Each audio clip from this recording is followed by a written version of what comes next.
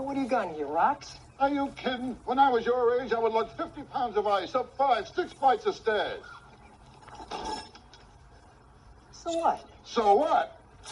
So let's dance.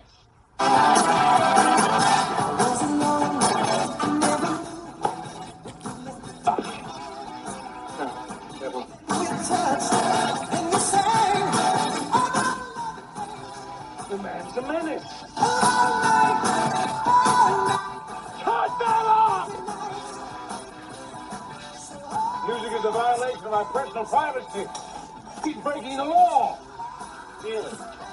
You know, I've always been fascinated with the law, sir. Oh, really? What areas? Oh, all areas. Personal privacy, noise statutes. You know, I plan to go to law school after I graduated, but looks like my folks won't have enough money to put me through college. Well, the world needs stick figures, too. Nice try.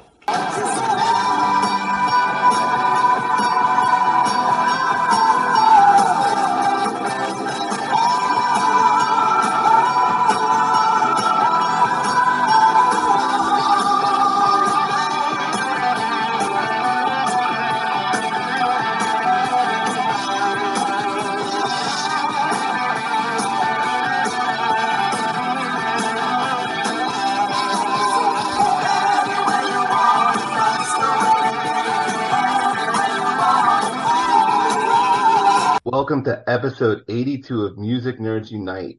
This is Scott Floman again with my brother Keith Floman and our buddy Larry Waldman. In this episode, we'll be doing a draft of the best songs of 1980. And like in our prior recent episodes, we'll each draft 5 songs apiece via a snake draft. The first pick for 1980 goes to Larry, followed by Keith, and then me. And we'll reverse the order for round 2 and so on for 5 rounds. And we'll also have links to associated playlists and the notes to the episode.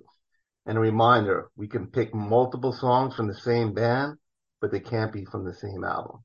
The intro song was picked by Larry, who's going to say a few words about it. So the clip that we played in the beginning was from the famous Caddyshack, which probably all 3 of us could quote every single line of. When I was thinking about opening songs, I did consider this, but then I dismissed it because I thought, you know what? Somebody could pick Journey as one of the songs. And sure enough, Scott did, of course, have timing for it. But then I was out with Keith, and he's like, fuck it, just pick it anyway. So we did. That was, of course, Journey's Any Way You Want It. And we played a longer clip after that as well. So, I mean, what can I say? This is from one of the classic comedies of all time. And it comes at a pivotal scene because it really cements the rivalry between Rodney Dangerfield and Ted Knight. So, because he was violating his personal privacy and his noise statutes. It does have a pretty epic guitar solo, which is not in the movie, but we did play the clip of.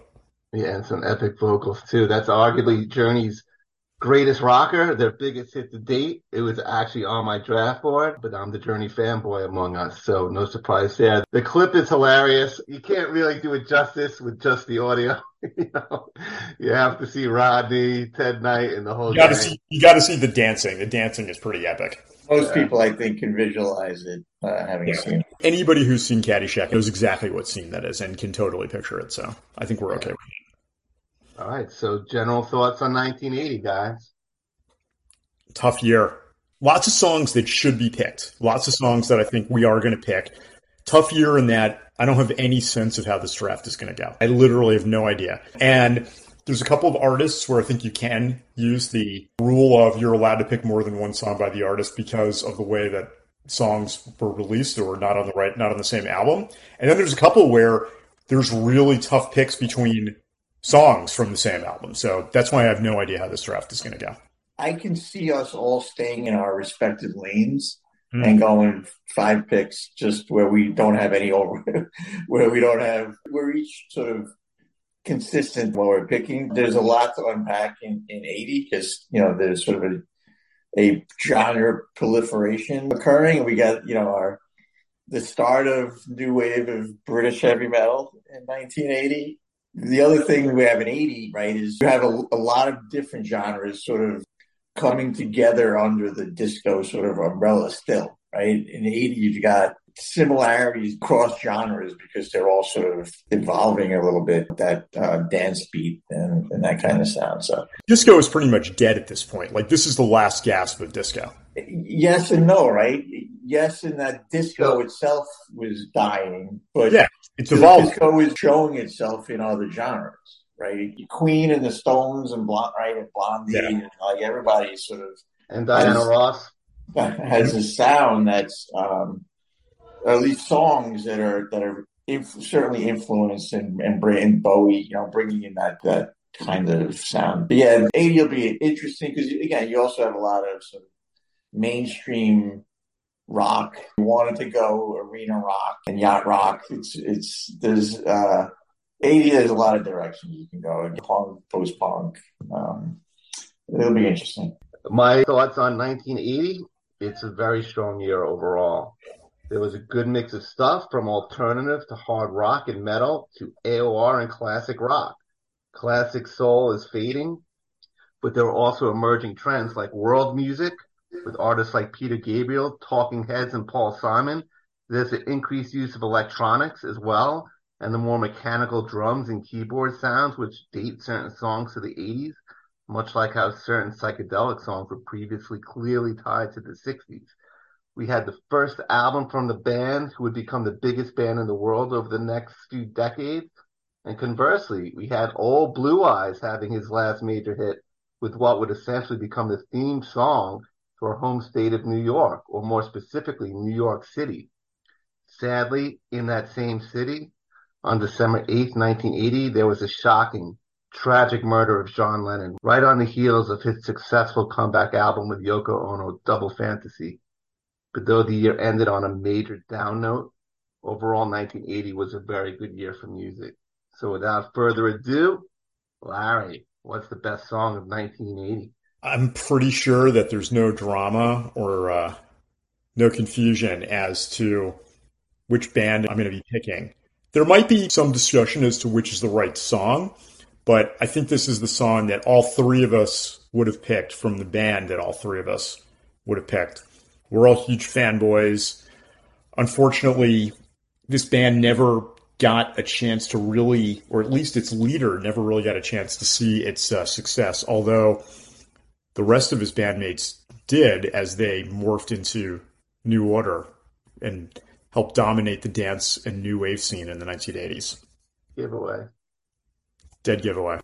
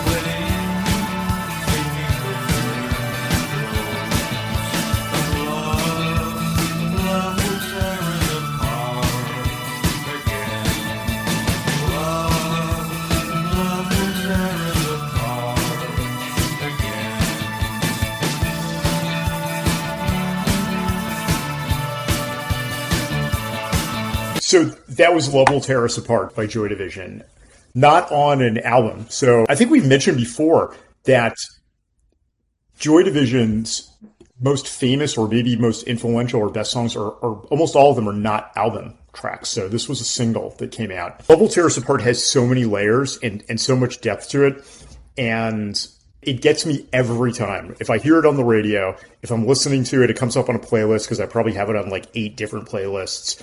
If I'm just listening to Joy Division, I always hear and feel different things each time. First and foremost, obviously, it's about band leader Ian Curtis's life and relationship with his wife falling apart. It's about his struggles with epilepsy.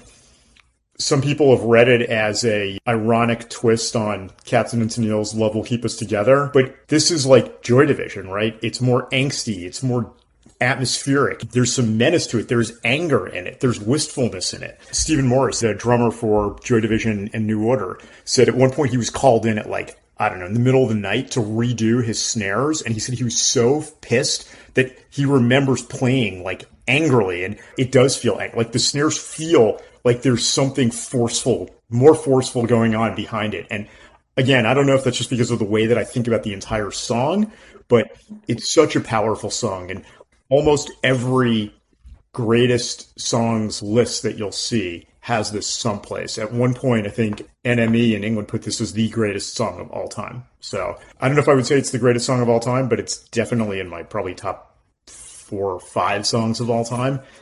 Although it depends on the day sometimes with Joy Division. You can go back and forth. I almost picked a different song, but I think we all agreed this is the right one to be able to go with. He is one of the great drummers of his genre, maybe the best drummer within his genre. And it's sort of ironic a little bit, right, that Love Will Tear Us Apart became their sort of anthem, because it's not the best representation of Joy Division's sound overall, right? It sort of stands out. And maybe it's a nod to the direction that they could have gone, although Closer probably has Closer, and you mentioned Atmospheric, but the other single from that time period were also sort of indications of how they were transitioning from what they were a year before with Unknown Pleasures and into, I don't know, is it Closer or is it Closure? I always think of it as closer, not closer. Not like you're the closer. Okay. You just closed a big sale. Yeah. I always pictured it as closer. Ian needed to be closer. He had a lot of stuff going on. Yeah, but unfortunately, it was the closer. It was the closer. Yeah. Through that career, yeah.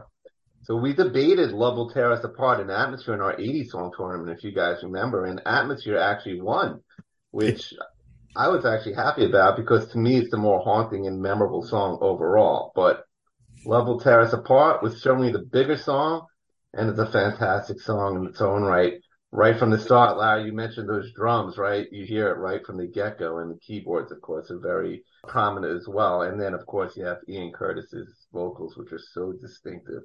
Yeah. Atmosphere obviously was the other song that I was considering picking at number 1. And I have to admit, I was swayed by the fact that we picked Atmosphere in our previous tournament. Yeah, I was thinking along those same lines. And I just want to reiterate that though they were literally short-lived, I do think that in terms of the quality and originality of their output and their massive influence on future artists, they were an all-time band. They really were. And if you ask most people what their signature song was, most people would reply with Love Will Tear Us Apart. So it is a fitting number 1 pick.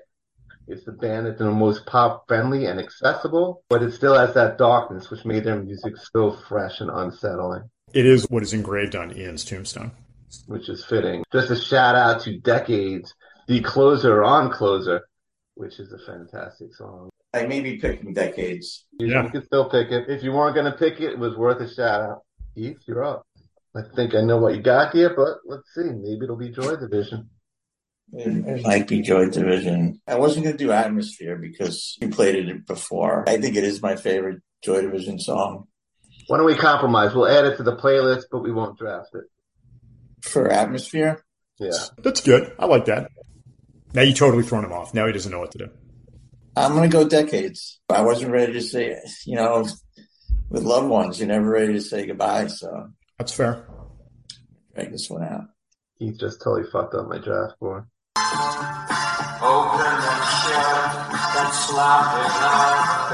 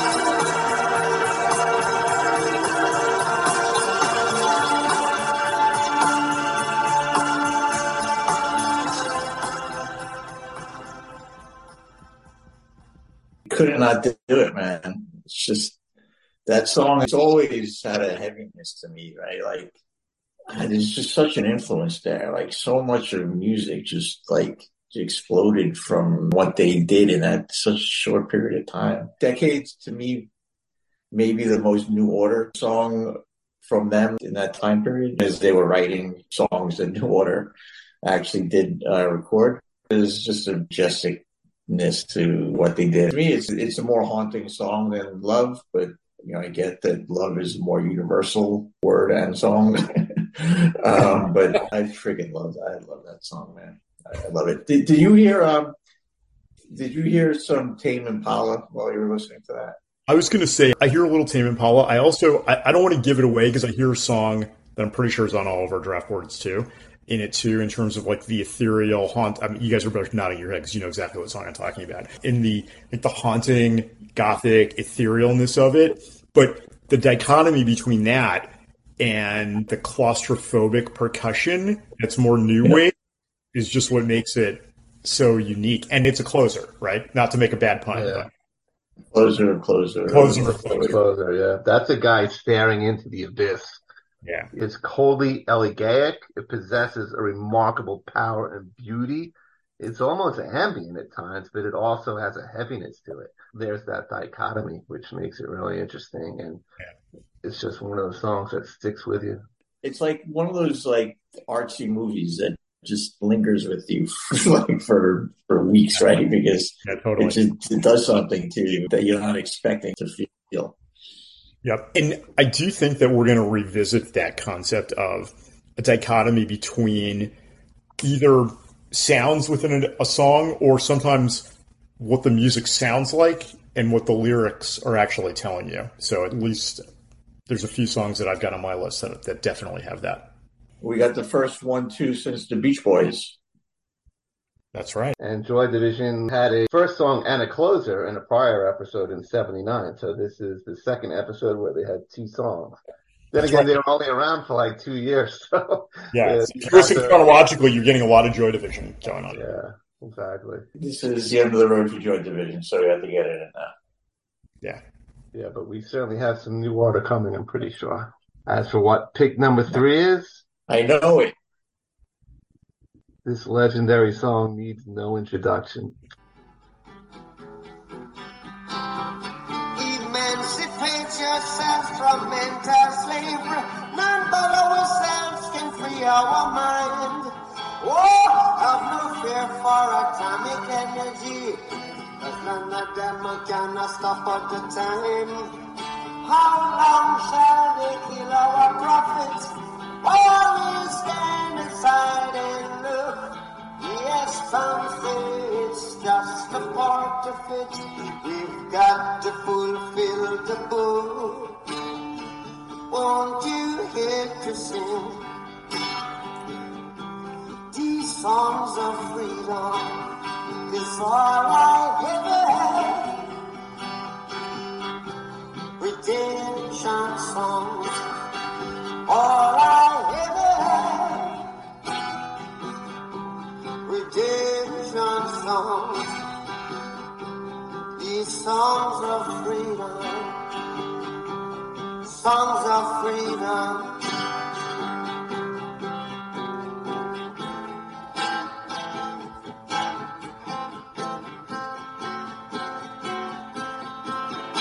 That soulful gem you just heard was Redemption Song by Bob Marley and the Wailers, which closed out his Uprising album, and at the time, Bob Marley's career on a high note by modestly declaring, "All I ever had is songs of freedom.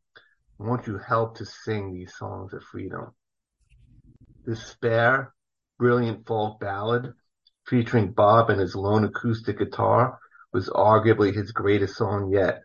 His primary competition, of course, being the live version of No Woman, No Cry in 1975. This made his subsequent cancer-related death all the more tragic, since he obviously had so many more great songs and messages to give. Fortunately, millions of people have since helped sing Bob Marley and the Wailers' songs of freedom and love, of Jah, ganja, and most importantly, life itself. Bob Marley was awesome. I don't have a huge amount to add other than this is such a departure from what most people think of when they think of reggae or they think of Bob Marley. Not that they don't recognize this as clearly a Bob song, but it's literally, like you said, Scott, it's just him, an acoustic guitar, one of his great vocals, and it's made all the more meaningful knowing that this is after his cancer diagnosis and that this might have been his swan song. Also, referencing the words of Marcus Garvey, too, which was a huge influence in Bob's thinking. But even beyond that, just the message is so universal that the only person who can really emancipate your mind and your thought and your self-worth is yourself. So, phenomenal song. Again, I think we had said in the beginning a few times, there are lots of songs that I almost hate to say we have to pick because it makes it like sometimes I feel like we have to pick a song because we don't really like it, but we feel like we should pick it. This one we had to pick because how could we not have picked, like between the three of us, there's no way this song was not getting picked.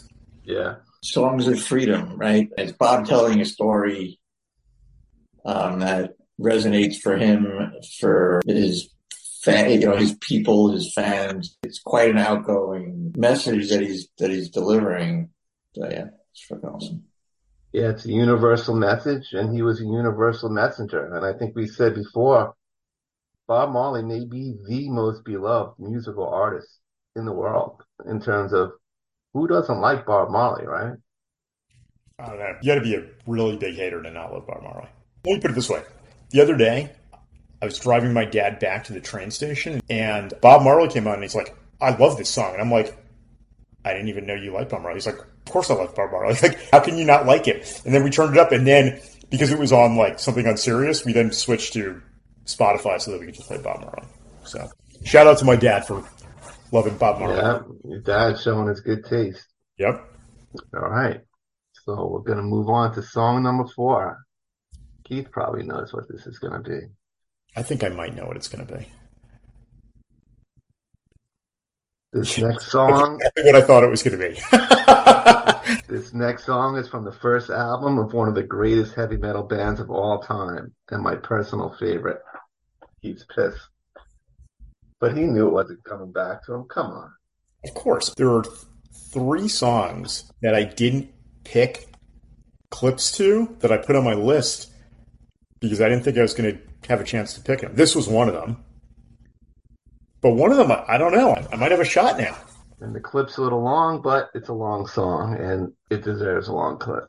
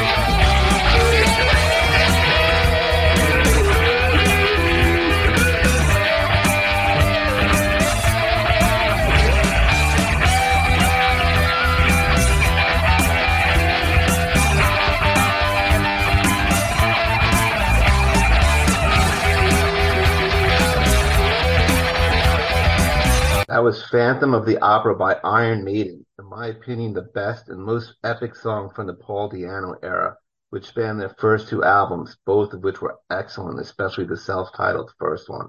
Early Maiden was definitely more punk and less epic than the later Bruce Dickinson era, but this 7+ minute multi-section masterpiece is an epic track in every way. Above all else, it's an exemplary showcase for the band's tight musicianship. The guitar playing is phenomenal. You get Thin Lizzy-like harmonized guitars, more hard-edged guitar parts, and excellent soloing. As Maiden proves to be a rare band who can deliver epic songs that aren't overly long or indulgent. And P.S. Check out the live version at the Rainbow in 1980 on YouTube. It's a great video. Also, more than any Di'Anno song, this one points the way towards the more epic-minded approach of the Bruce Dickinson years. But for me, this is still a top 5 Iron Maiden song. So I totally knew you were going to pick this song. It was one of those songs that I didn't pick a clip for. The middle section was obviously the one that I knew you would pick. I mean, I do like Dickinson Maiden better, and I like the more epic Maiden better, like the mid-'80s. But this is the best song off their first album, so this is a great pick, and I knew this was going to get picked. I figured one of the two of you would pick it. He's about to defend the Di'Anno era. My next pick was going to be Maiden, but it wasn't going to be this song. Really? What's your pick? Scott, what song was I going to pick? It's going to be Prowler. Walking through the city. Oh, so good. Maybe still my favorite Maiden song, just because it's the first song on the first album. It's so goddamn raw. The guitar is killer in that track. Prowler's a great way to kick it off, for sure. It's just a sick song. You feel like you're in danger, right? Right? Like it's that kind of mood that it creates from the inception of the album, and again, it sort of kicks off Maiden in a way. And the album cover kind of reinforces that. Yeah, they transformed under Bruce, but there was a raw dirtiness to Paul and the boys back then that was a different band. Right? It's a different band, let's be honest. They had a lot of the same strengths, though. Great musicianship, right? Yeah, Steve Harris's bass playing, cool storytelling.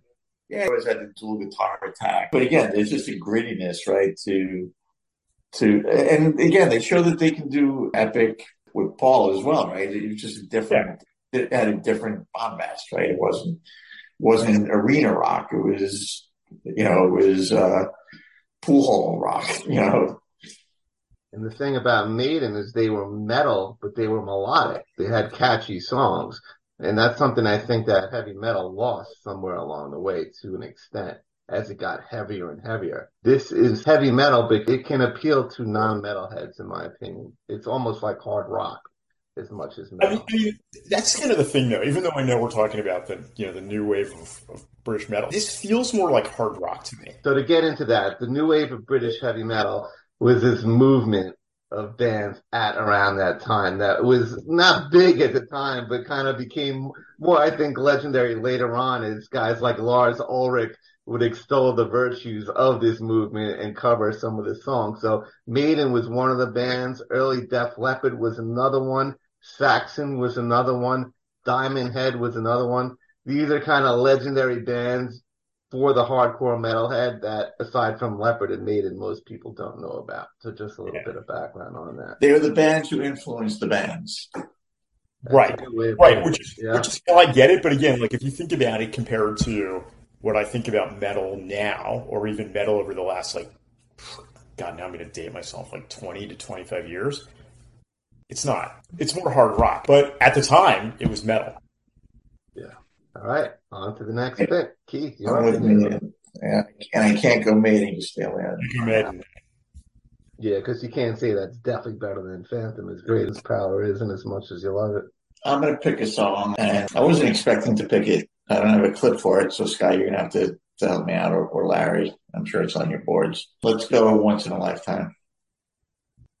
I didn't pick a clip because I knew one of you guys would pick it. Not only did I not pick a clip, I picked a different song off the album. The first one, Born on the Punches. That's my favorite one, too. But I think it's a better Once in a song. Lifetime is a hit and very representative of the band and a great song in its own right. There's more imagery with Once in a Lifetime, right? It's part of that's with the video. That's because of the video. With the lyrics, too. The thing about Born Under Punches is we can probably talk about the Stone Roses for a long time after we play the clip. It's just that rhythm, man. It's so relentless. Yeah.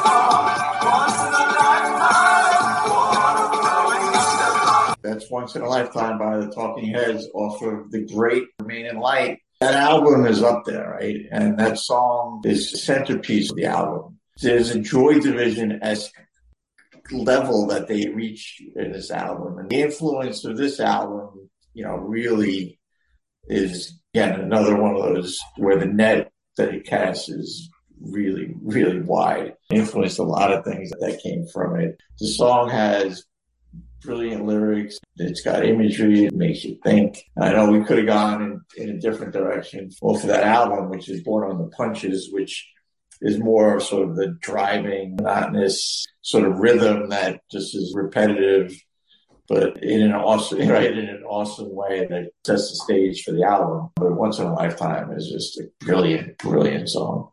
Totally agree. It's a brilliant song, phenomenal song. The album is an all-timer. I mean, I don't think Remain in Light actually did that well when it came out, like, commercially. It was revered, but I don't think it did that well. And yes, this was the biggest hit from it, the biggest song. Everyone remembers it because of the video. I didn't pick it not because I don't like it or because I don't think it's a great song. Born Under Punches is like, it's so different and so unique, and it has a great name because it is like getting hit in the face. I mean, the polyrhythms, it's so disorienting, especially for an opening track. I can't even imagine being in 1980, getting this album, being a Talking Heads fan, and hearing this as the first track, being like, what just happened? I don't understand what's going on. Like, it's so different. And I know you didn't mean it like this, but saying like there's like a monotony to it, or that, it's relentless. It is, but it's more of like relentless in almost like a schizophrenic, like paranoid way. And, David Byrne's vocals in it, they're like edgy and biting and like angry, which fits the rhythm of it. So I know I'm talking more about Born Under Punches than I am about, but they're both such great songs from an album. I mean, if nothing else, you should listen to Remain in Light because there's so much going on in it. It's such a step forward for them. I made reference to Fool's Gold by Stone Roses as sort of, very much. Very also much. where you could pick that song, but there are other songs on the album that are more obvious. Yeah. Remain in Light is an amazing album, especially side one. Born Under Punches, just so creative, intense, and funky. The Great Curve is amazing. It has that sick Adrian Belew guitar solo. Cross-Eye's great. Cross-Eyed and Painless, another fantastic song. Side two is more atmospheric. It's more of a grower kind of side, but also really good in its own way. The last song, Overlord, a very Joy Division-ish song. Yeah. As far as Once in a Lifetime, in terms of representing the band, their quirkiness and utter strangeness, their funkiness, their catchiness, how unconventional they were, and how improbably pretty their songs could be as well. This one checks every box, so it makes perfect sense to pick it. And like you said, Keith, the lyrics are great. They're so relatable. Yeah. I mean, who hasn't wondered, how did I get here at certain points in their life, right? And as we mentioned, also being a very visual band, the music video for the song is really memorable and great as well. All right. So it's up to me. I have to confess, I wrote the song down, but I did not pick a clip from it because I was positive that Scott was going to pick it. Check your text. No, I saw it. Thank you. So Scott graciously gave me his clip. You have the number one pick. There's some songs where you're just like, yeah, I'm not gonna. I didn't think this was going to be drafted by me, Cliff.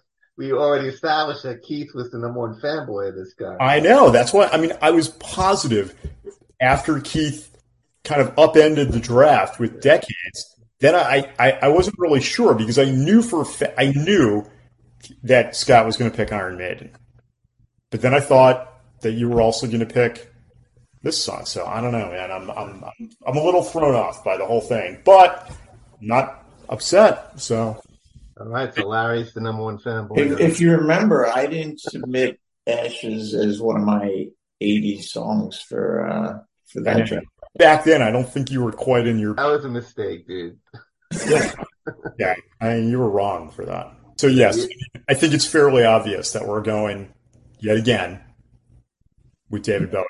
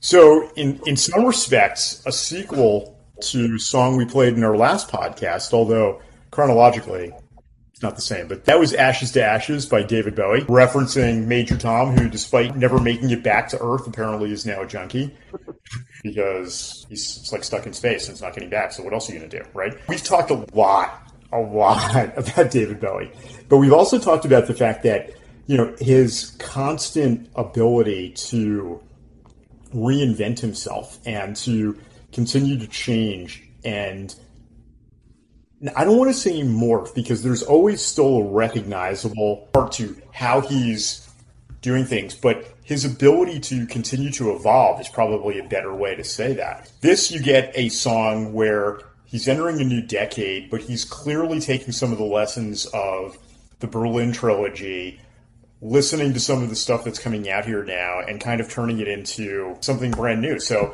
this is off of Scary Monsters and Super Creeps in 1980. No more Brian Eno, right? This was Tony Visconti, right, Scott? Yeah, it's a really good album too. You also had Robert Fripp.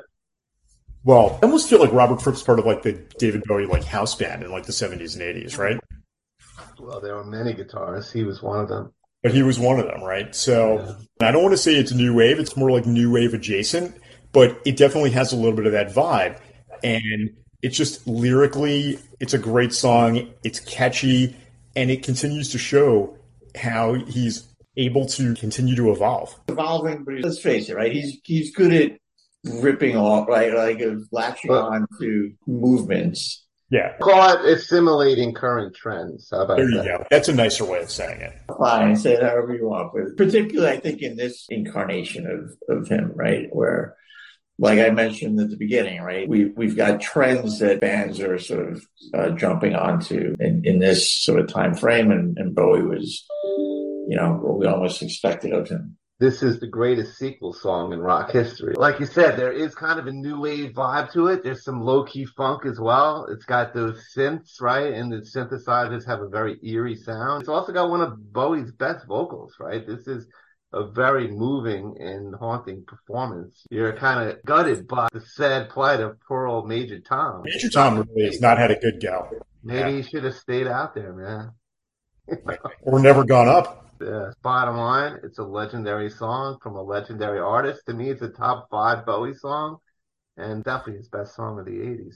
If we don't count Under Pressure. Ooh, I haven't thought of that. His greatest solo song of the 80s, we'll say. All right, I kind of know what I want to pick, but I really want to pick another song too.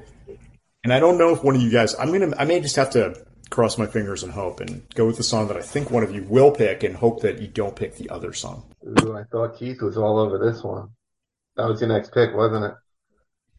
Yeah.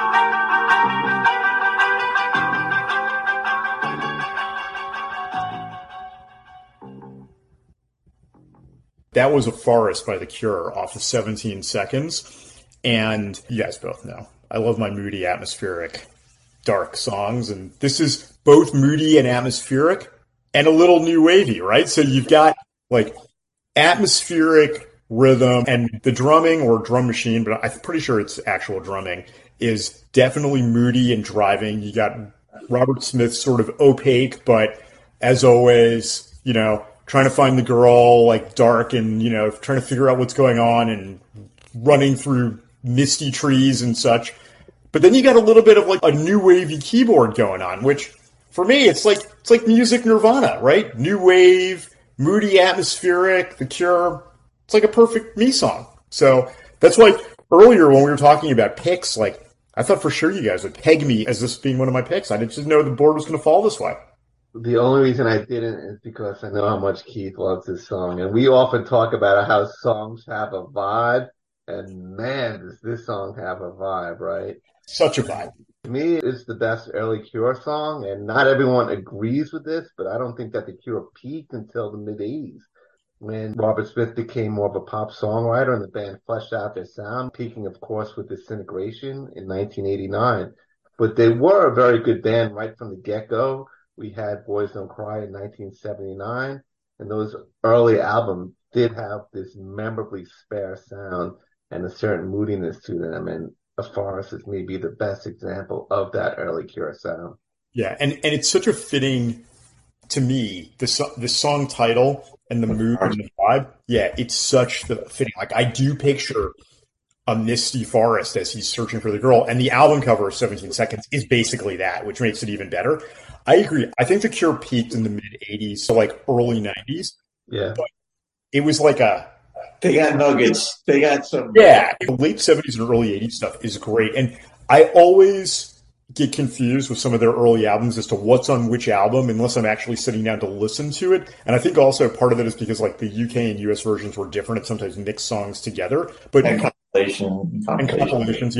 Yeah, like Staring at the Sea. And Boys Don't Cry was a U.S. only album. Yeah, I mean, there's a lot of really good stuff, and this is still their like post-punk goth. Yeah, this is still that they're still figuring it out, right?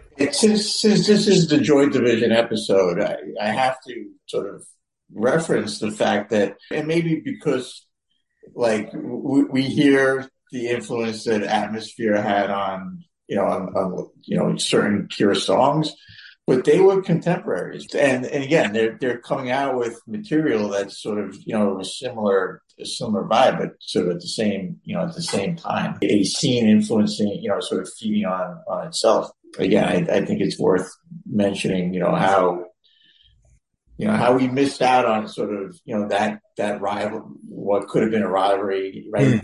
You think of the Cure and the Smiths, like more in the late '80s, but this didn't materialize that way.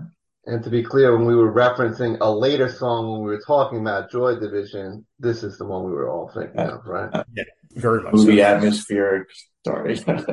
Yeah, did not imagine my draft going like this. Like this is a pretty solid draft so far.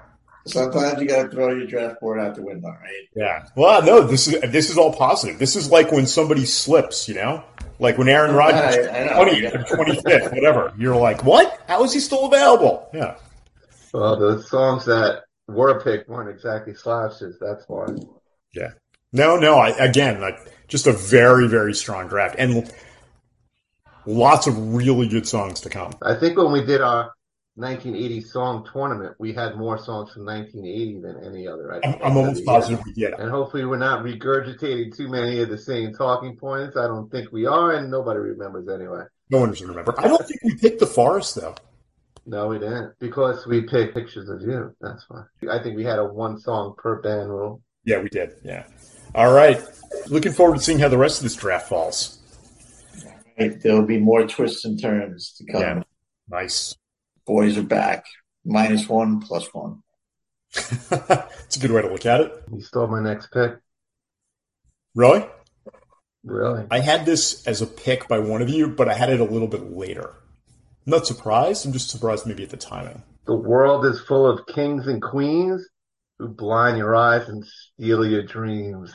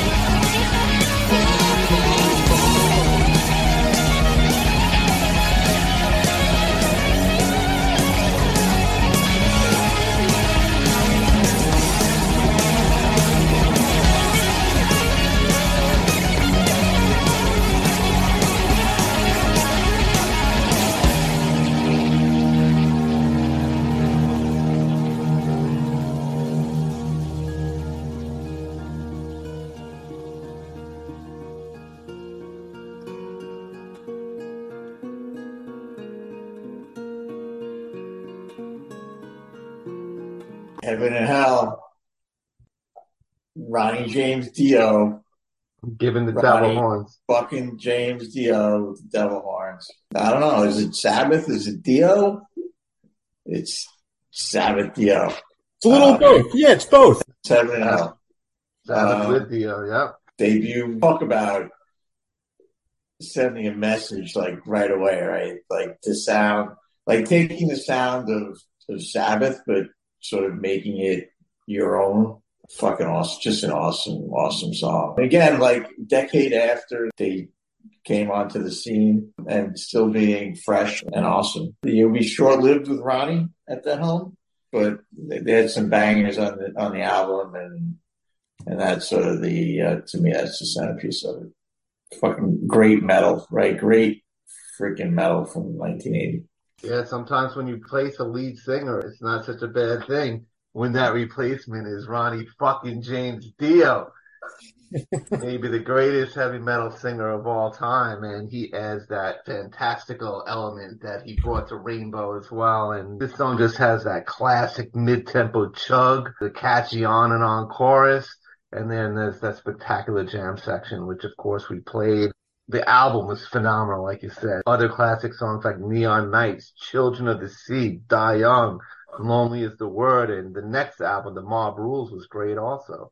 So this was definitely a shot in the arm to one of the greatest bands of all time, and one of their greatest albums. I think it's right up there with anything they did with Ozzy. And of course, Ozzy himself delivered a classic debut album of his own in 1980 as well. So win-win. All aboard. This is just a ridiculously epic year. I'm not at all surprised. Like I said, I thought maybe you would go a little bit lower, but not at all surprised. Like I said, it was my next pick. All right, well, you got plenty of other great songs to pick. Actually, there was a song ahead of it. I'm sorry. It would have been my second pick, but I have two picks coming up. So we talked about this next song before in our 80 song tournament, but I have to draft it again. It's just too damn good not to. We were recently hanging out and this song came on. And one of these guys, I think it was Larry, he asked me if I was going to draft it. And I answered, "You damn right I'm going to." This is their best song, right? It's one of them. It's way up there. There's others in the mix. There's Only definitely one other. We'll talk about that after we play it. All right, fair enough. Bring back, we played one Rush song already. No, we played two. We played Working Man and 2112. Yeah. All right. We just gave it away, so we might as well talk about it. And I would say those two and some songs coming up on their next album or in the run as well. Yeah, they're in the running. No. This is the one that I'm turning up the most. And if you're like a total prog nerd, you got La Via Straniato and some other songs too.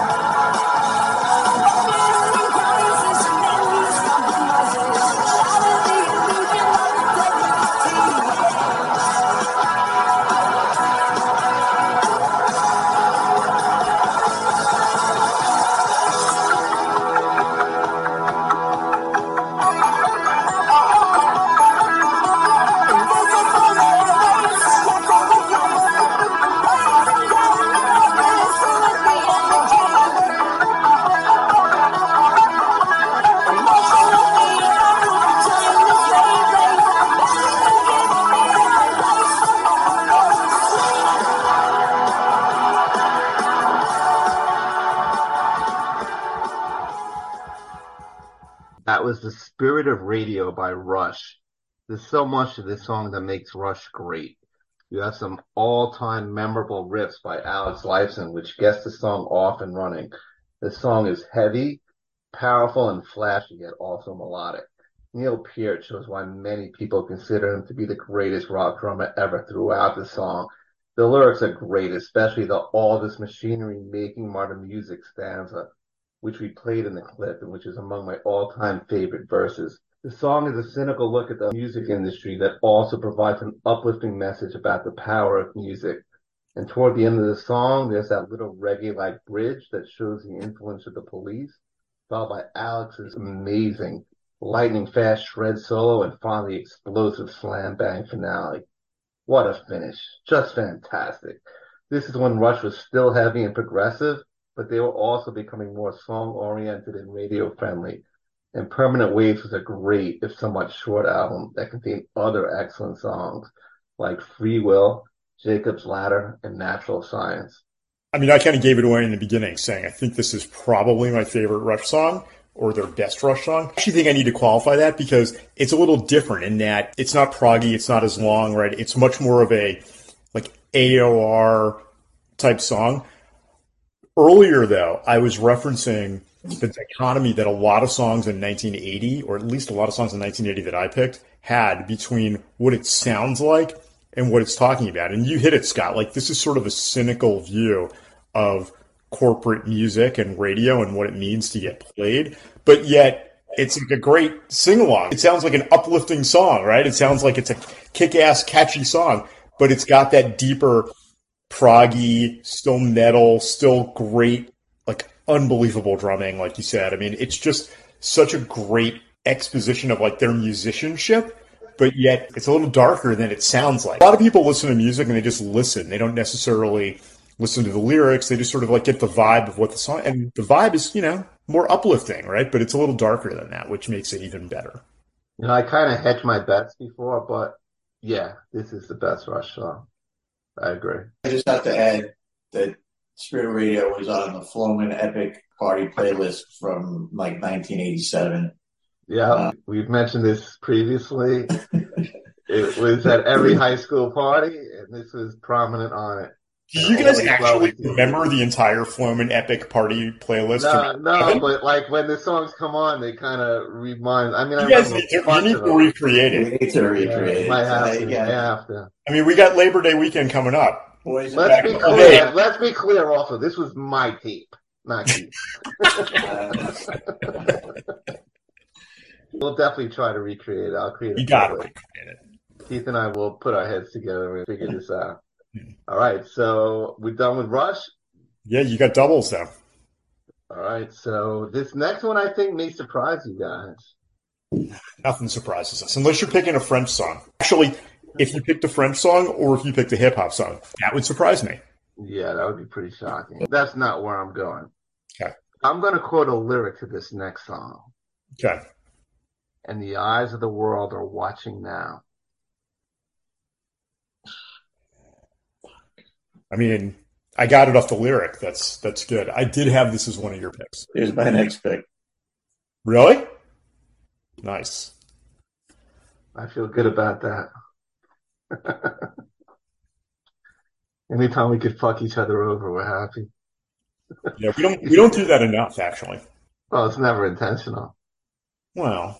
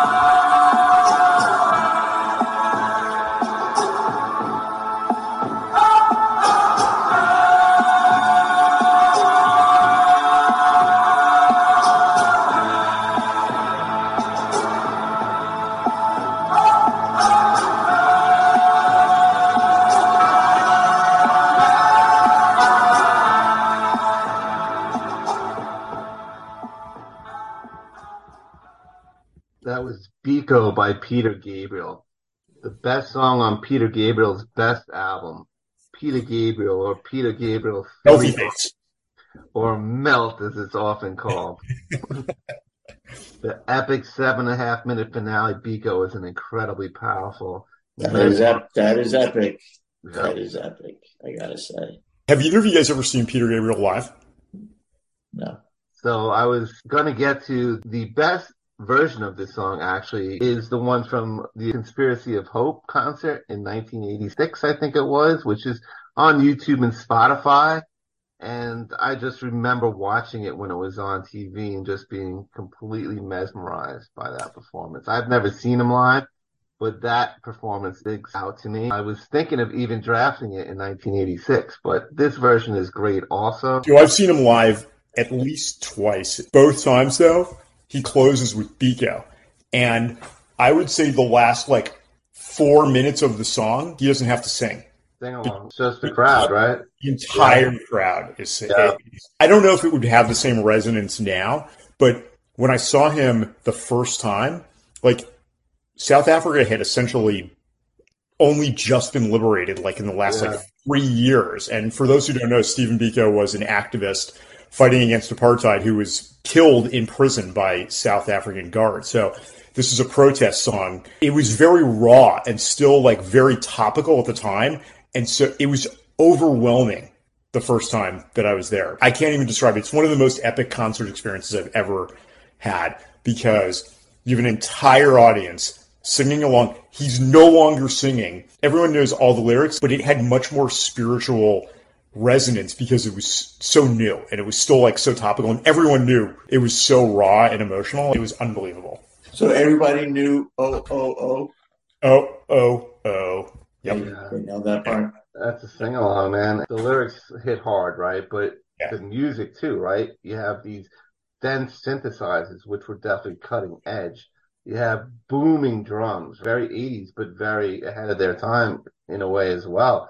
We mentioned world music. You have the bagpipes and the exotic world music-based instrumentation and the grunts, right, which kind of just add to the overall ambience. So when incredible, innovative music is matched to lyrics that tell an important story, it's just an incredible combination, which is what we have here, which makes Biko a legendary song. And just a shout out to Games Without Frontiers, another signature Gabriel song featuring Kate Bush on backing vocals. But the whole album is fantastic. Easily my favorite Peter Gabriel album, although he would have bigger commercial successes in his future. Yeah, I feel like Peter Gabriel might show up again later in the 80s. Mm-hmm. All right, I'm up. Mm-hmm. All right. I got a song teed up now from a band that I have to think was influenced by Biko at some point, probably starting in 1980. They would go on to greatness from here. Next up is, again, I referenced probably some influence from Peter Gabriel and Biko into their future, but in the present, there's sort of still this underground, up-and-coming force that you take notice of what these guys are doing. The version we're going to play is from 1983's Under the Red Sky live version, sort of the next level of the studio version of the song, and it is fucking awesome.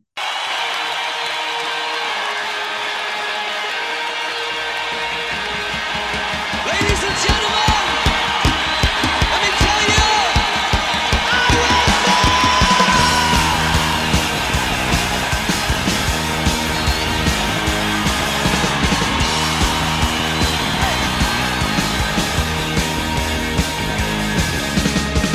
I was on the outside when you say you needed me.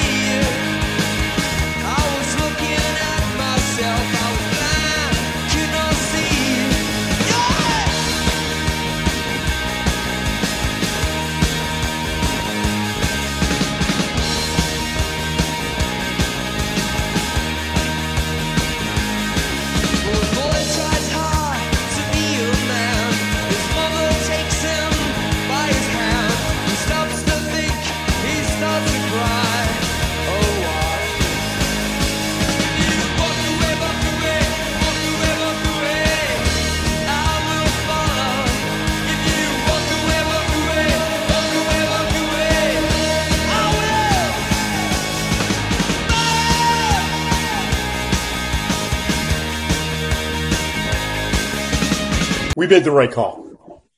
Well, Yeah, that's the definitive version of that song for sure. Usually we don't do this. We pick the live version in the year that it was recorded. But the reason we didn't is because you two have some other pretty good songs in 1983 that we think will take precedence over this. So we decided to make an exception, play the 83 song in 80. the 83 live version of the studio song that came out in 80. U2 Making Waves is an underground band with an edge back then, no pun intended. Slightly intended. They certainly lost that edge along the way. Many years later, they had a pretty damn good run. Yeah, absolutely. No, absolutely. Well, they softened the edges through the 80s into the 90s, and then they lost it at some point. But there's punk to this version of U2, an Irish band in that time with a political messages. They were a up and coming band to be reckoned with.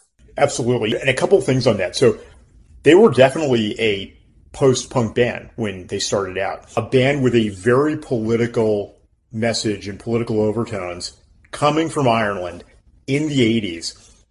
Their message was not like many of the other messages going on in Ireland and Northern Ireland, because this was in the height of the Troubles, and their message was around unity and peace and anti-violence. And, that will come up again and again through the 80s, because this is definitively not the last time we're going to be hearing from U2 in our podcast. Scott, you had made a prediction as to the artist that will, at least in the 1980s, have the most songs. I think that artist might come up later, but this is definitely a contender for probably the top. Yeah, there's artists and bands, right? If you talk about the band of the 80s, it's definitely U2. Without a doubt. Yeah. And this was them early on. They were raw, like you said. They had that post-punk influence. You could tell they were going places. They were a great live band. People forget what a great live band they were, and you heard it here, right? The passion. Above all else, there's the passion, right? It's just undeniable. And the Edge and Bono, what a combo, right? The combo. And one of the distinctive sounds in rock, right? I mean, we've talked before about guitarists or any really instrumentalist where when you hear them, whether it's their own band or whether it's you know exactly who it is, the Edge has an extraordinarily distinctive sound. He does, and Bono's one of the all-time greatest singers, regardless of what you think about him. Yeah, he could be overbearing. I think his heart is in the right place, personally. And I do too. And talking about them live, so I know I get that sort of Queen came away from Live Aid as a show stealer. I remember the next day talking about U2. Yeah, it was Queen and U2. It was Queen and U2, totally. Yeah. Totally. Yeah, that kind of set them on the path to that next level, which exploded with. I can watch that that set and get teary eyed just from like the emotion from the song itself, but just the scene, right? Like, yeah. And again, it comes back to that passion, right? And boy, was a really good debut album. I want to do a shout out to Hancock Dub, which directly and seamlessly leads to Into the Heart. Another great 2-for-1 potential entry. You had the Electric Co., which is also on Under a Blood Red Sky, Stories for Boys. A really, really good first album, though they would definitely do even better albums going forward as the band of the decade. And fittingly appearing in 1980 because they were on the verge of world domination. So good. And still, I was a little too young to go see them on the Boy Tour, like way too young, but best concert I still have ever seen was U2. Joshua Tree Tour, Boston Garden, floor seats. Yeah, and I'm sure many people would say the same thing. Yeah, they were just at the height of their craft at that point. It was beyond belief. We saw the Joshua Tree Tour as well. Yeah, in the Meadowlands. Yeah, great concert. Yeah. All right, Larry, you up? I am. Holiday weekend coming up. In a very ill-advised vacation spot. That would be a very poor vacation spot. You know what? Actually, I think right now it's considered to be not a bad vacation spot. But in 1980, not a great place to go on vacation. It's in there. I don't know which two songs I'm going to pick right now. I've got several. I can go in so many different directions right now. I could go funk. I could go new wave. I could go post-punk. I could go hard rock. I could go disco. Classic rock. I could go classic rock. We're going thrash. We're going thrash. I could go thrash. Thrash wasn't invented yet. Well, I could go hardcore. There's so many ways I could go. So, just in the spirit of mixing it up, because I still have two, because I got two picks, so I can always got to mix it up. I'm mixing it up, man. I sense the purple one. That would be a very solid guess. Did I not say Larry was predictable? You said it a few times, man. You were so fine, so fine. Maybe that's the reason that it hurt me so. I know that you're going with another guy. Don't care, 'cause I love you, baby, that's no lie. Love you more than I did when you were mine.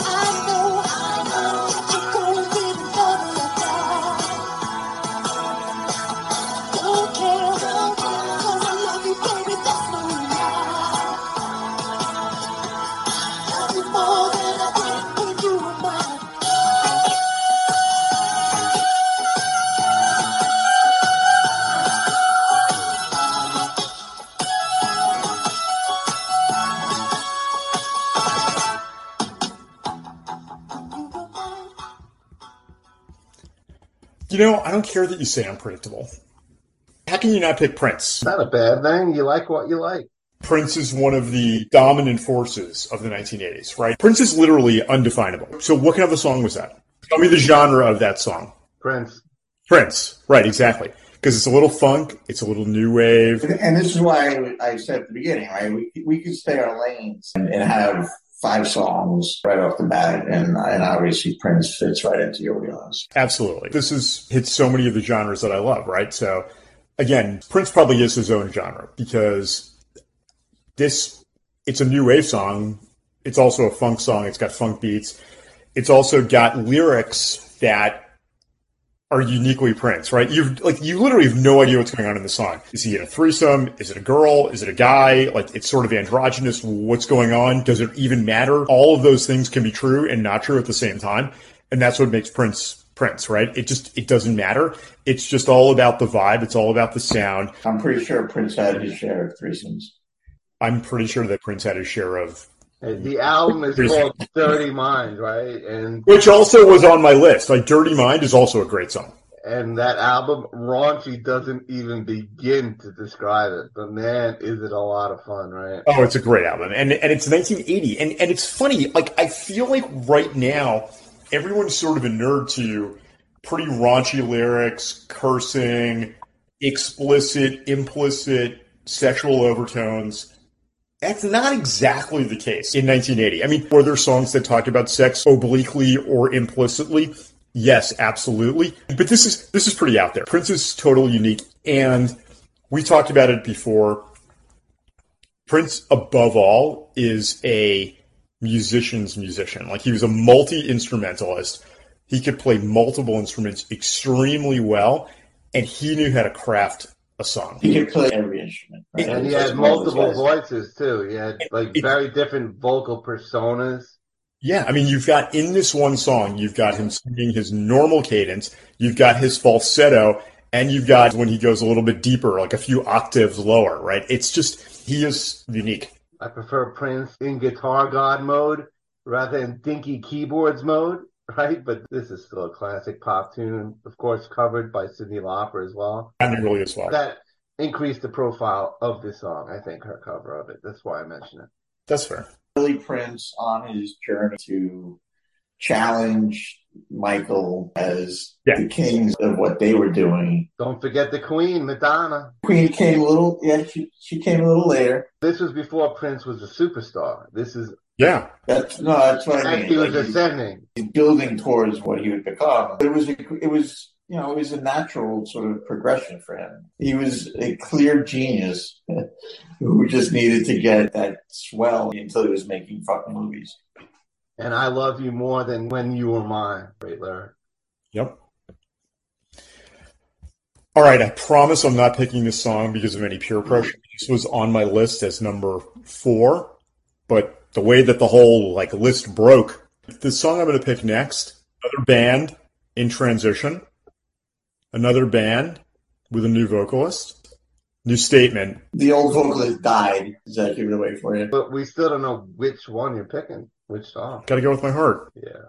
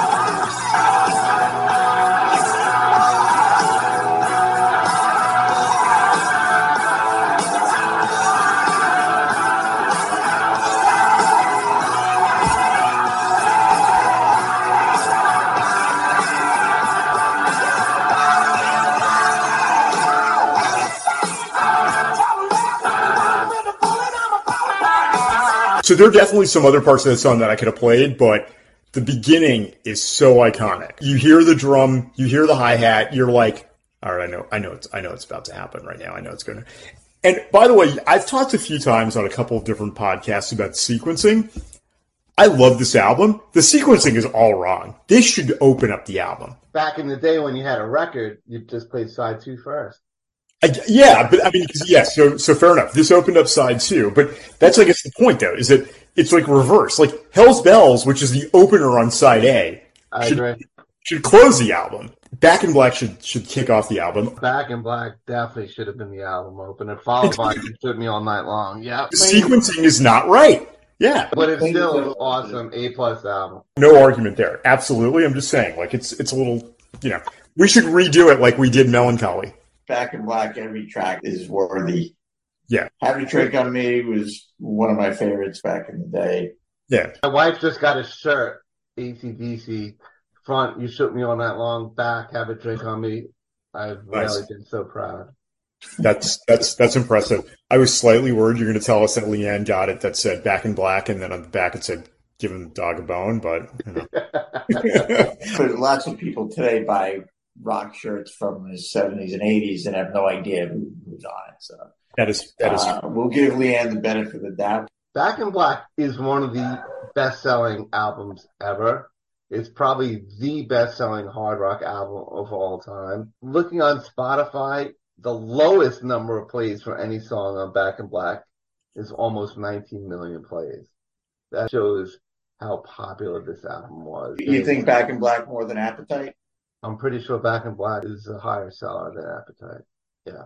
I would think so. I've kind of gone over this in prior podcasts, how back in the day, You Shook Me All Night Long was the song from AC/DC and Back in Black. But I think over the years that has kind of morphed into Back in Black being the AC/DC song. Back in the day, You Shook Me All Night Long was the bigger hit, the song you heard on the radio, the song that jump-started any party. Now, with pop culture and it being in movies like Iron Man, and just, I think it's shifted since then, right? Well, I think that's partially because You Shook Me All Night Long is more of a sing-along. Back in Black is not a sing-along. It's just a kick-ass. It's a badass motherfucking song. Yeah. I was debating myself this afternoon whether to play the ending outro solo, which is great. Yeah.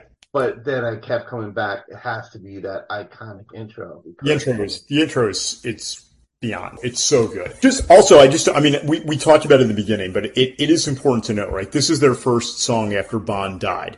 And what a way to make a statement that as much as they were mourning that Bon was gone, this was right after like their first major international success. And what a way to really double down on that and kick ass and make a statement that, yes, that's a terrible tragedy. We're still fucking awesome. We're still going to rock it out and kick ass. That's why Back in Black should have been the opening song. I agree with that, but it was sort of the beginning of the end as well. That's kind of harsh. I don't know. I believe it to be true. For those About to Rock was a very good album. They had other good albums like The Razor's Edge. They had a growth progression, right? And they went from Highway to Hell to Back in Black, and the progression stopped there, right? That's fair. The progression stopped, but they still had good tunes thereafter. They were on their curve. Their curve was on the downside. I think Bon added something to the band. His cleverness as a lyricist. They were more punk with Bon, more rock and roll. They were more metal with Brian. But Brian Johnson in the early 80s was a fucking awesome singer.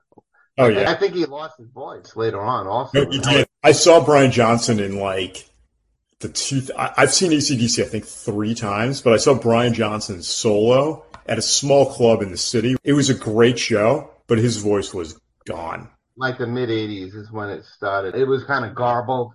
It still is distinctive, but it wasn't like Back in Black. You're like, holy shit, this guy's awesome singer.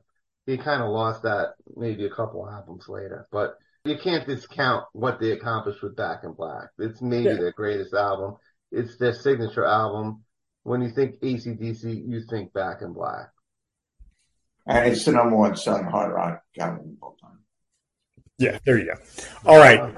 So I picked one of the songs that I think we all said should get picked. One of the YouTube jokers needs to pick the next one. Right, Keith? Do the right thing. The next pick. So I think you're asking me to do something that I may not want to do. That's okay. I don't want to pressure you. How can you not want to pick this song? That's what I don't understand. Well, you have a chance to pick it too. I will if he doesn't, but he should. Hey, you know what? These are the breaks. Break it up, break it up, break it up. Break down. I have 3 songs. Are you queuing up Ace of Spades? Maybe. I have 2 other songs that you don't know I'm going to pick. One of them is Romeo and Juliet. I was going to pick that song. Great song, but there's a better song on that album. I don't think so. The other song is by a guy who had a hit single in 1995, but his band in 1980.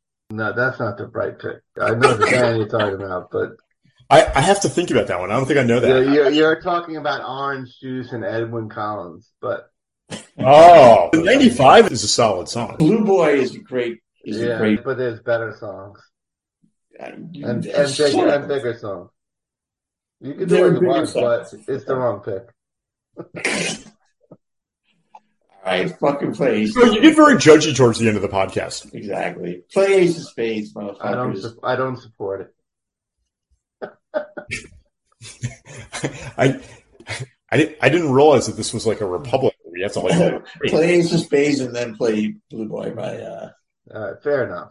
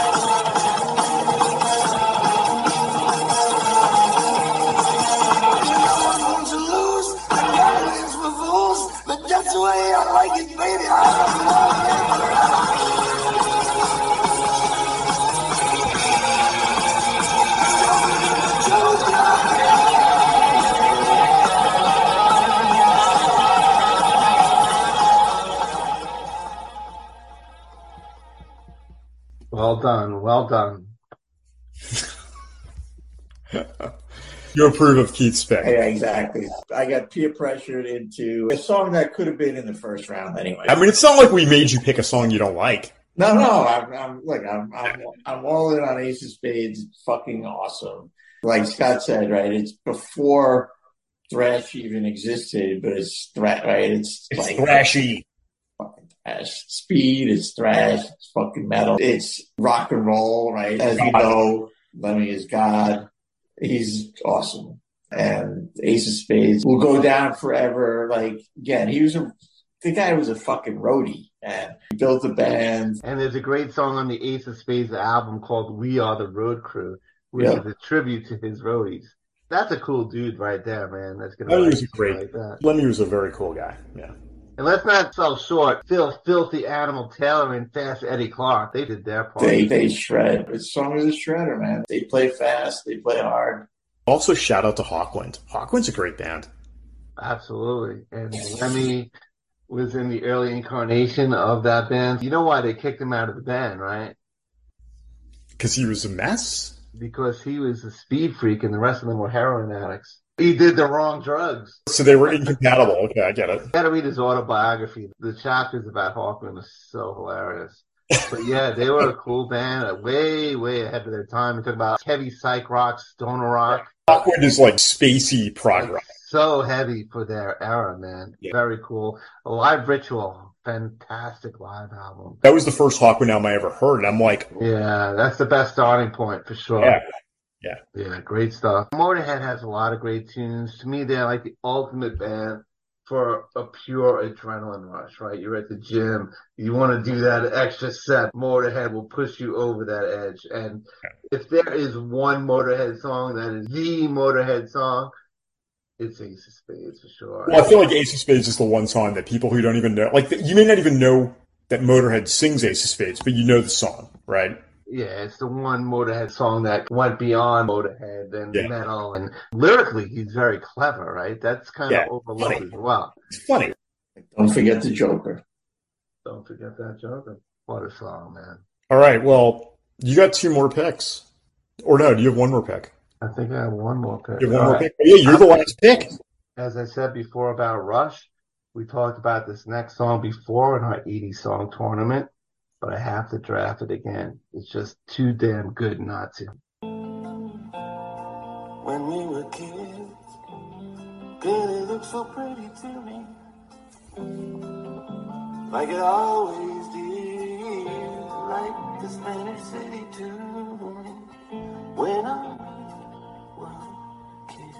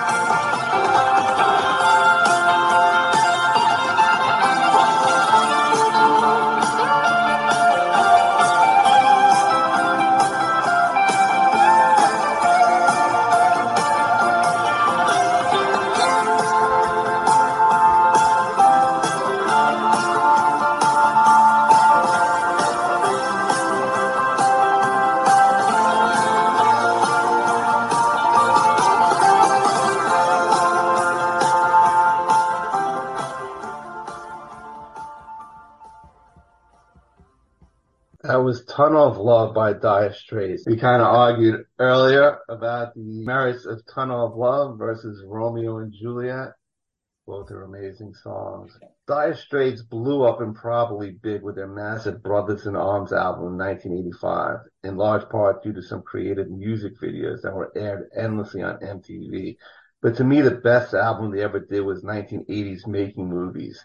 And the best song they ever did was its lead-off track, Tunnel of Love. The song is beautiful, bittersweet, and also pretty hard-rocking at times. There are tons of great musical moments, and the closing solo is among the best ever, in my opinion. Mark Knopfler is one of my favorite guitar players, and man, oh man, does he nail this one. It's so lyrical and pretty. And Roy, the Professor Baton from the E Street Band, lends some pretty piano as well. And the album on the whole is Dire Straits' most Springsteen-like album. And I gotta say, it really pained me not to draft The River by Bruce Springsteen. But at least I drafted a very Bruce-like song instead. The River hits harder lyrically, but to me, Tunnel of Love easily wins musically if forced to compare. Tunnel of Love is one of those songs that you'll find live versions where they just crush it, probably better than on the studio version. Yeah, the Alchemy Live album, that's a phenomenal version. Romeo and Juliet hits a little differently to me, sort of as an emotional impact song, but it doesn't have the same sort of instrumentation that Tunnel has. I could go either way, but Tunnel is a spectacular exhibit for why Dire Straits was as good as they were. My opinion is that Romeo and Juliet isn't as musically appealing, but it has some of the best storyteller-based lyrics ever. It's just one of the most lyrically moving songs ever. To me, it hits hard, right? It's one of those, again, sort of my sweet spot versus your sweet spot. Yeah. It's like it hits a little bit harder, different. And the cover by the Indigo Girls is incredible as well. I don't know if you know that one. I don't think I know that one. Dire Straits is more of a music nerds band than an appreciated band. You don't hear a lot of Dire Straits on like classic rock radio anymore. But even back in the day when classic rock radio was more prevalent, there were only a few songs you would hear from Dire Straits, right? Brothers in Arms was like an anomaly, right? That was like a fluke because of the video. Yeah. Because before Brothers in Arms, most people probably knew Sultans of Swing, and that's it from Dire Straits. A lot of their great songs, you have to go kind of deep in their catalog or deep into certain albums to find. You have to remember, back in like the early 80s, it's not like you could just queue up Making Movies and listen to all the tracks. You had to go buy the album or find somebody who had the album unless you heard it on the radio. And you wouldn't hear these songs on the radio. So that's why I'm saying, like, it was a more of... I remember I had a few friends who were really into Dire Straits and a couple of people who introduced me to them. But until Brothers in Arms and Money for Nothing, other than Soul and Swing, I'd never heard of them. Like, I'd never heard any of their songs before. They just weren't that played. And I still feel like, because of that, they're slightly underappreciated. Knopfler is guitar god. He's phenomenal. But he's a little understated, right? Also a great songwriter.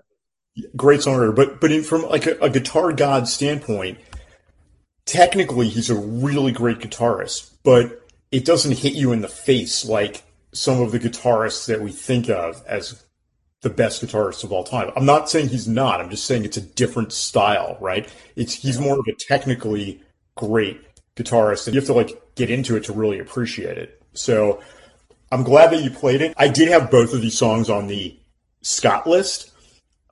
I think this is probably the better pick. The River's kind of a downer to end the podcast on, or to at least end the main part of the podcast on. It's a great song. Lyrics are great, but when I was going through my 80s lists and The River would come up, I would skip it. It's such a great song, but I guess none of us could quite pull the trigger. We didn't want to get bummed out. Yeah, I didn't want to get bummed out. Orange Juice, Blue Boy, 102. And then Larry's outro.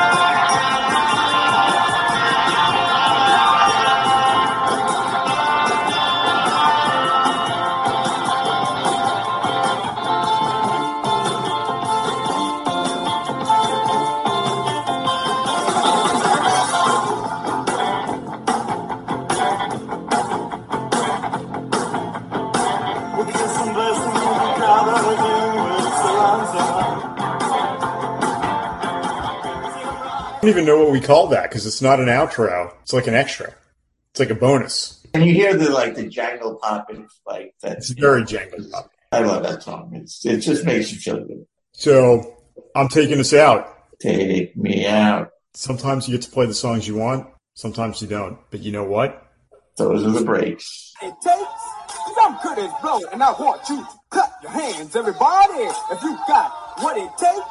'Cause I'm good as blow, and I want you to know that these are the breaks.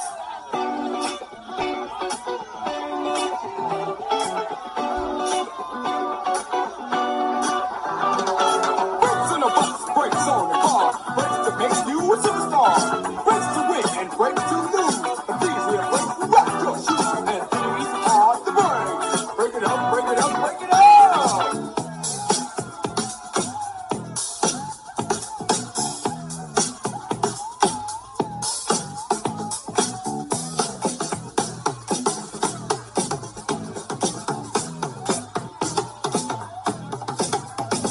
If you wanna step out with another man, and she runs off with him to Japan. And the IRS says they want chat, and she can't explain why you can't do that. And Ma Bell sends you a whopping bill with 18 phone calls to Brazil. And your phone's clean from the mall. 18 phone calls to Brazil. But you know what? If he's going to throw in an extra song, I'm going to have a double outro. So that was The Breaks by Curtis Blow, one of the first relatively successful hip-hop songs. Also, unbeknownst to most people, because everyone's like, that funky rhythm, right? Right? That's got to be a sample.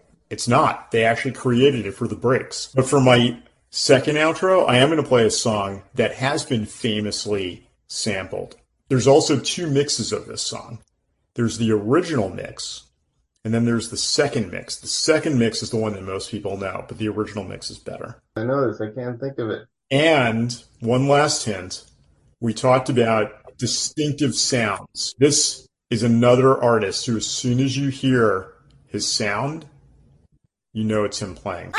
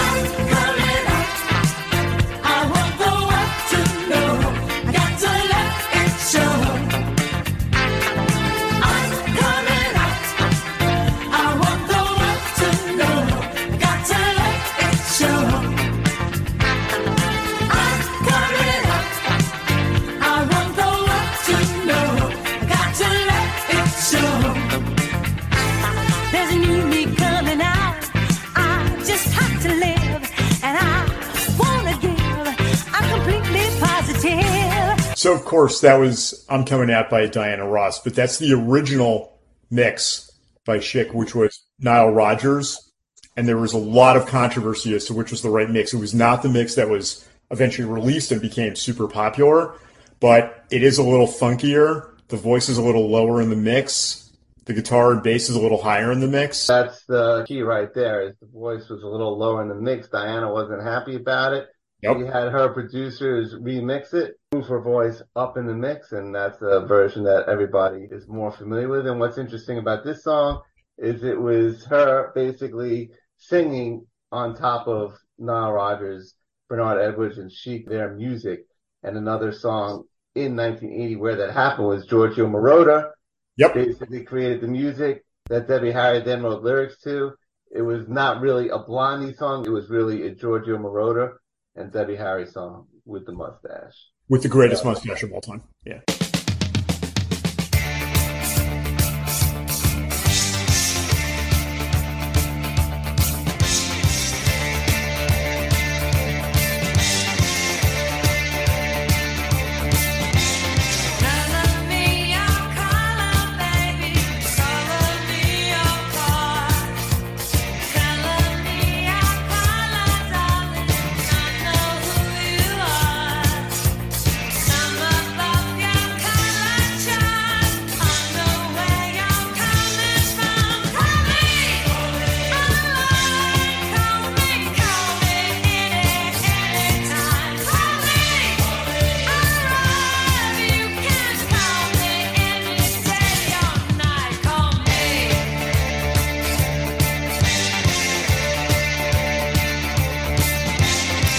And 1980 on that note. Good night, everybody.